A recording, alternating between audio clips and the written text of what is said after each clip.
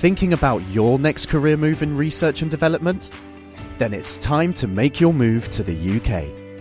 The nation that's investing £20 billion in R&D over the next 2 years.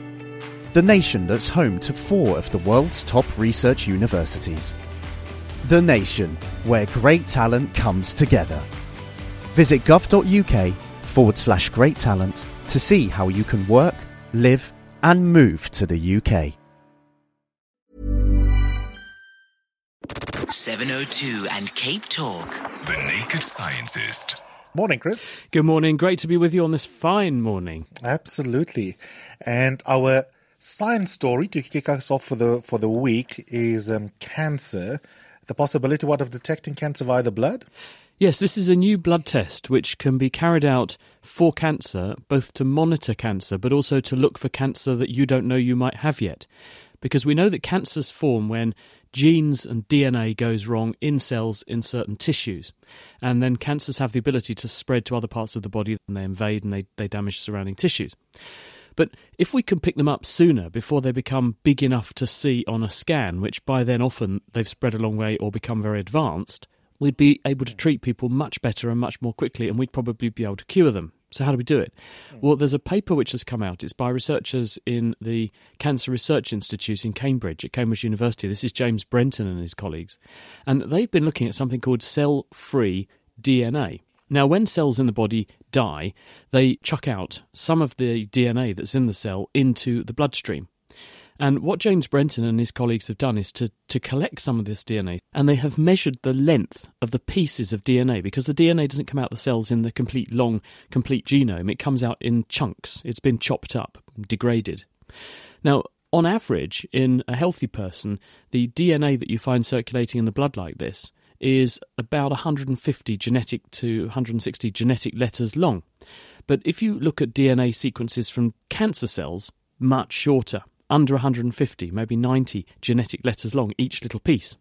So what they're saying is, if we take a blood sample from somebody, we collect the DNA fragments, and then we collect just the ones that are very short and read their sequence, we have a very, very sensitive test that's maybe 10 times more sensitive than existing tests for cancers.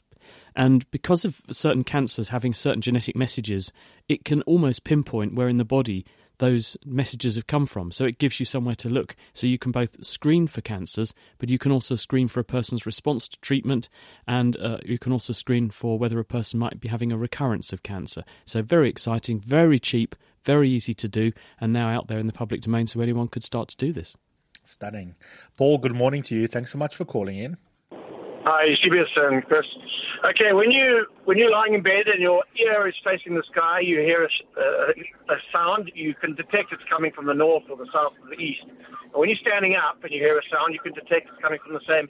What I want to know is, sound waves are traveling in a straight line. They're into your ear canal. Is it where they hit the eardrum that tells your brain which direction that sound's coming from?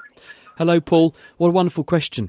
I guess you're listening on the radio. And actually, if you've got 2 speakers, then the sounds from the speakers will be arriving at your ears at slightly different times. And the brain has a very clever mechanism which can deduct how quickly sounds arrive at one ear and the equivalent sound arrives at the other ear, and by subtracting the signal from one to the other, it can work out, therefore, what the latency is. Because sound travels at the same speed getting to one ear or the other, it's going to arrive slightly later at one ear compared to the other unless you're looking straight at it. And therefore, your brain can tell that the time difference between the 2 ears must correspond to how much to turn your head in one direction or the other to work out where the sound is coming from. Some animals do this incredibly well. Bats, for example, have a system that enables them to do this with enormous precision, enormously quickly, so that they can use ultrasound to trap things as small as a small insect that they're going after. So it's all down to timing. Okay, thanks so much for that fantastic question. Vusi, good morning. Welcome to The Naked Scientist. Hello, Eusebius and Dr. Chris. My family has a bottle of wine that was made in 1983. It makes it 85 years today. Now, if I buy a bottle of wine today and then I open it and then I open that wine, the same brand, the same, will they taste the same or will they be different? If there's a difference, why? Okay, this is a complicated subject, and I'm not a wine expert, but I will only talk as a sort of interested amateur. Now, some wines do have a very good what we call bottle age. In other words, you make the wine, you put it in the bottle, and it tends to either keep very well or it has a long bottle life. The wine gets more complex, gets more interesting as it ages. Archaeologists like being married to other archaeologists because then their partners get more interesting as they get older. Boom. But some wine does do that. And this is because when you make wine, the chemistry that's going on in the wine doesn't stop when you put the cork in the bottle. Wine is a complex mixture of hundreds or thousands of different chemicals, and they will continue to react together and continue to evolve once you put that wine in that bottle. Some vintages, some grapes, some winemaking processes result in a wine that does improve. Many wines, they will improve for a while, and then they reach their peak, and this might be in as little as a year. In some cases, it may be as little as 7 years, in some cases longer, and then they begin to deteriorate. And so it's possible that your wine might be one of these long-lived types. The other possibility is that it might have actually become really quite nasty, because a lot of what we like in the wine, some of these chemicals that give the wine its particular flavour, its characteristic, its pH, those chemical reactions that are going on may continue to change the profile and spectrum of those molecules, and that will change the character of the wine. So it's not a given that just because something's older, it's going to have matured and improved and got better. So are you planning to drink the wine anytime soon? I'm not sure, because there are some people who say I must take it to an auction. Maybe I can get some nice, fortune out of that. I don't know. It depends. If it is a very collectible wine, then it might be worth taking it to an auction. Somehow I doubt that it is, because most people know where those ones are.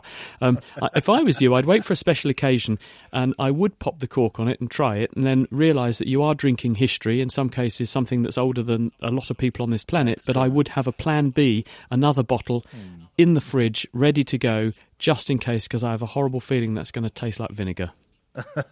All the best, Vusi. You may want to pop it the day Butterbile is no more politically. Vincent, good morning to you. Welcome to the show. Good day. Just a question, please. With 100 meters, taking your time on 100 meters, the electronic times are often slower than the hand times. What is your explanation on that, please? Well, I'm not familiar with the numbers. I think what I'd like to do is have a look at the numbers. If you can send me a reference, please, to have a look at with where these times and numbers and different things are recorded, I'll certainly take a look and give you a verdict. But I'd prefer to look at the numbers first rather than just flannel, really, if that's okay. Thanks, Vincent. Please do send it. Peter, good morning. Welcome to the show. Yes, Eusebius and Chris. I finally managed to overcome my fear of needles, and I donated blood. And as I was doing that, two questions came to me. And firstly, why, with all the advances in science, hasn't science been able to manufacture blood in the lab? And then secondly, I noticed that with some people, the blood was coming up slowly, and with some people, it was coming up fast. So the question there is now, why is it that with some people, when they're donating blood, the blood comes out quicker, and with others it doesn't come out quicker? Thanks, Peter. A lovely pair of questions. Chris? Hi, Peter. Yes, these are really important questions, especially the first one, because there is an international shortage of clean, safe blood all the time. And this is because people have blood groups. The human population falls into people who have either Group O, Group A, Group B or Group AB blood. And you have to be very careful about which group of blood you give to which person, because not everyone can have everyone else's blood. If you put the wrong blood group in, a person can then have an agglutination reaction, and this is where the blood clumps together in the blood vessels and blocks them. The only blood group that you can give to everybody safely is Group O negative blood, and they make up fewer than 15% of the population. So there's a heavy reliance on a small minority of the population to be the universal donors.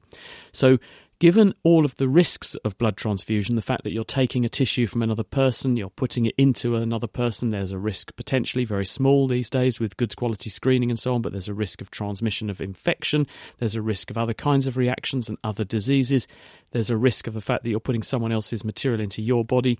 It would be much better if we could make our own blood. And scientists are working very hard to try and do this, because we know that the body does this all the time. It has bone marrow stem cells. They live in the marrow cavity of our long bones, ribs, those stem cells divide continuously and they produce blood. So if we could recreate an artificial bone marrow in the laboratory, it might be possible to put the stem cells from your bone marrow into those culture dishes and grow blood in vitro in the dish, and we'd have a steady supply of blood. Now, scientists are getting much better at manipulating stem cells to guide them to do this. The problem is the bone marrow is a really complicated environment. It's not just a case of growing some cells and they turn into the right thing. The cells need the right chemistry, they need the right environment, they need the right 3D, three-dimensional environment with the cells touching each other in just the right way, so they send the right messages to each other to coax each other to become the right sorts of cells. This is not trivial to recreate, so they haven't got there yet, but it's certainly a priority for scientists. Now, in terms of why blood comes out fast or slow, the blood that you give in the blood donation centre is collected from a vein. Blood comes out of the heart, and as William Harvey taught us a few hundred years ago, in fact 500 years ago, comes out of the heart, goes in arteries. Arteries turn into small arteries turn into very tiny blood vessels called capillaries, which nourish the tissue and exchange glucose and oxygen and other things with the tissues and then pick up the waste, and those capillaries turn into small venules, and the venules drain into big veins. So the veins carry the blood back to the heart. When we collect blood, we're therefore collecting blood from the veins, which are at much lower pressure than arteries. Arteries have high blood pressure because they're pushing blood through the tissue. Veins are like drain pipes that take the blood back to the heart. Because the pressure is lower, the pressure between the inside of the vein and outside is lower, therefore there's a lower force pushing the blood out and into the blood collection bag. And that's safe, because if you make a hole in a vein, you bleed much more slowly, and therefore you're not going to hemorrhage out. Make a hole in an artery, and you can lose litres in a minute, and that would be catastrophic. So that's why the blood comes out more slowly, and the size of the needle and the size of the vein and actually how much blood is flowing around your body is going to affect the flow rate. Some people tend to bleed very fast if they've got big veins, reasonable flow rate, and a big needle is being used. If you're using a smaller needle, or you're using a smaller vein, or you have a smaller person, the blood might come out more slowly. But it varies from one person to the other. Thank you, Chris. A gushing answer, one might say. Here's a question from our SMS line. Andrew wants to know from you, why was the planet Pluto downgraded in its status? Yeah, a few years back, Pluto got turned from a planet into what we call a dwarf planet. Really, the rationale behind this was that when people first spotted Pluto, they thought, well, there you go, that's a planet, and that's where our solar system ends. But then we got better at astronomy, and we realised that out where Pluto is, it's on the margins of something called the Kuiper Belt. And the Kuiper Belt is a ring of debris, it's an ice field, and there's lots of other rocky and icy bodies out there. And some of what we've discovered since Pluto was first identified are much bigger than Pluto. One of Pluto's own moons is actually almost as big as Pluto is. And for those reasons, people realised that we would end up with thousands and thousands of planets in our solar system if we carried on with our definition of Pluto as a planet. If we call Pluto a dwarf planet, then actually we have a definition that fits all of these other things that are hovering on the outer reaches of our solar system, and we therefore have a distinction between those bodies, of which Pluto is one of many, and the more clearly defined inner planets, the gas giants like the Jupiters and the Saturns, and then the rocky worlds like the Earth and Mars and Venus, more close to the Sun. 702 and Cape Talk. The Naked Scientist. 24 minutes after 10. Let's go back to your questions. Nick, welcome to the show. Thanks, Eusebius and Chris. So if I go swimming at the gym, I will swim one lap and it feels lighter. And then I'll swim another lap in the opposite direction, and it feels a little heavier. I mean, it could just be that I'm tired, but it doesn't feel that way, and it seems to be especially pronounced around the edges of the swimming pool as opposed to the lanes that are in the middle. Why could that be? Hi, Nick. I think there's a range of things going on here. I think you've probably hit the nail on the head, which is that the more time you spend in the water, the more calories you've burned, and the more tired you're going to be. So it might just be that you're hitting a bit of a wall on your second lap in the opposite direction. Have you tried reversing the direction you swim in? So you start going in one direction, and then you flip it round to the opposite direction with your lap 2, and do 1 week you start going clockwise, and then the next week you start going anti-clockwise, and see if the effect is the same, because that would be the good way to do it scientifically, because you'd be using yourself as your own control. There is probably a healthy element of psychology to this, which is part of it as well. And there is actually evidence that some animals, racehorses particularly, like to run in certain directions. They perform better going clockwise or anti-clockwise. And this is because they have a preferred leg. And it might be that your preferred side means that you tend to swim better when you're going one direction and turning. Because if you're turning, you've got to do a bit more work with one side of your body than the other. So if you're turning using your preferred side of the body to do the extra work, then you're going to find that easier than if you're using your less preferred side of your body. So I think there's a range of factors. One could be tiredness, a bit of psychology, and also the fact that you will have a preferred side to your body, a stronger side. And that may be part of the equation as well. I would do the experiment on yourself, though, and switch it one to the other week on week and see if the same effect applies. Thank you, Nick. Will do. Thanks. Come back to us in a couple of weeks. You'll also be fitter. Tracy... You don't know how fit he is at the moment. He sounds pretty good. He goes to the gym. That's true. Monica, good morning to you. Hello. Welcome to the show, Monica. What is your question? Good morning. I'm glad I'm through. Please ask Chris, when a tick bites into a human skin or flesh, does it first suck the blood or does it spew out its poison? I'm asking this because I was bitten by a tick several times, and that the area around that skin is always dead for months on end. It's septic and it dies. So the lesion around the bite area goes wider and wider. It spreads wider. Okay, interesting that you get that, Chris. Yes, I did. And ticks are a big problem because they spread diseases. They can spread bacterial infections. They can also spread viral infections, and so that's why we're worried about them. These are tiny animals. They're very similar, or in the same family actually, as spiders. And there are lots of different tick species that tend to favour different animals. There are ticks that favour big animals, ticks that favour smaller animals, and humans can incidentally become victims because we go into environments where the animals that the ticks normally live on have dropped their ticks, and then those ticks climb onto us thinking it's one of their preferred animals. They tend to go for the warm bits, so they climb up your legs, and they often go, right at the top of your legs or somewhere where it's relatively protected, because the tick's modus operandi is it bites through the skin. But the skin is an outer defensive layer that has no access to nutrients, but the tick is going through the skin to where the blood vessels are in your dermis, and once it gets into those blood vessels, it nips a hole in the blood vessel, and it then begins to draw blood from that blood vessel. To facilitate the drawing of blood, it squirts out some saliva, and the saliva of the tick does several things. One, it stops you noticing the tick because it helps to stop the nerve cells working so well. And two, it stops your blood clotting inside the tick, which the tick needs that to happen so it can continue to drink. And it also means that you don't notice the tick is there. It's sort of anaesthetising you so that you don't brush it off until it's had a chance to finish feeding. Now, the problem is that living on the tick are various bacteria and viruses, and because the tick is making a hole in you and breaking down your defences, and then it's injecting something off its mouth parts into you, whatever it's carrying go into you.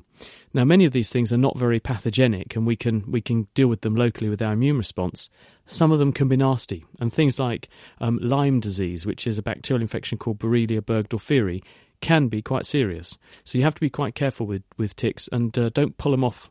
If you're not careful, you can actually detach the mouth parts and leave the mouth part in you, and that can then become nasty and septic and turn into an abscess in the skin. So remove with caution, but the tick is definitely injecting you with something to facilitate it drinking your blood. They're nasty critters. Chris, thank you so much for sharing your wisdom and knowledge with us. We'll do it again next week. Have a lovely 7 days ahead. I'm already looking forward to it. Thanks, everyone. Thanks for the questions. See you soon.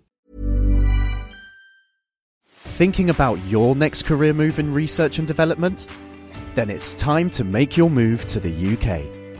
The nation that's investing £20 billion in R&D over the next 2 years. The nation that's home to 4 of the world's top research universities. The nation where great talent comes together. Visit gov.uk/great talent to see how you can work, live and move to the UK.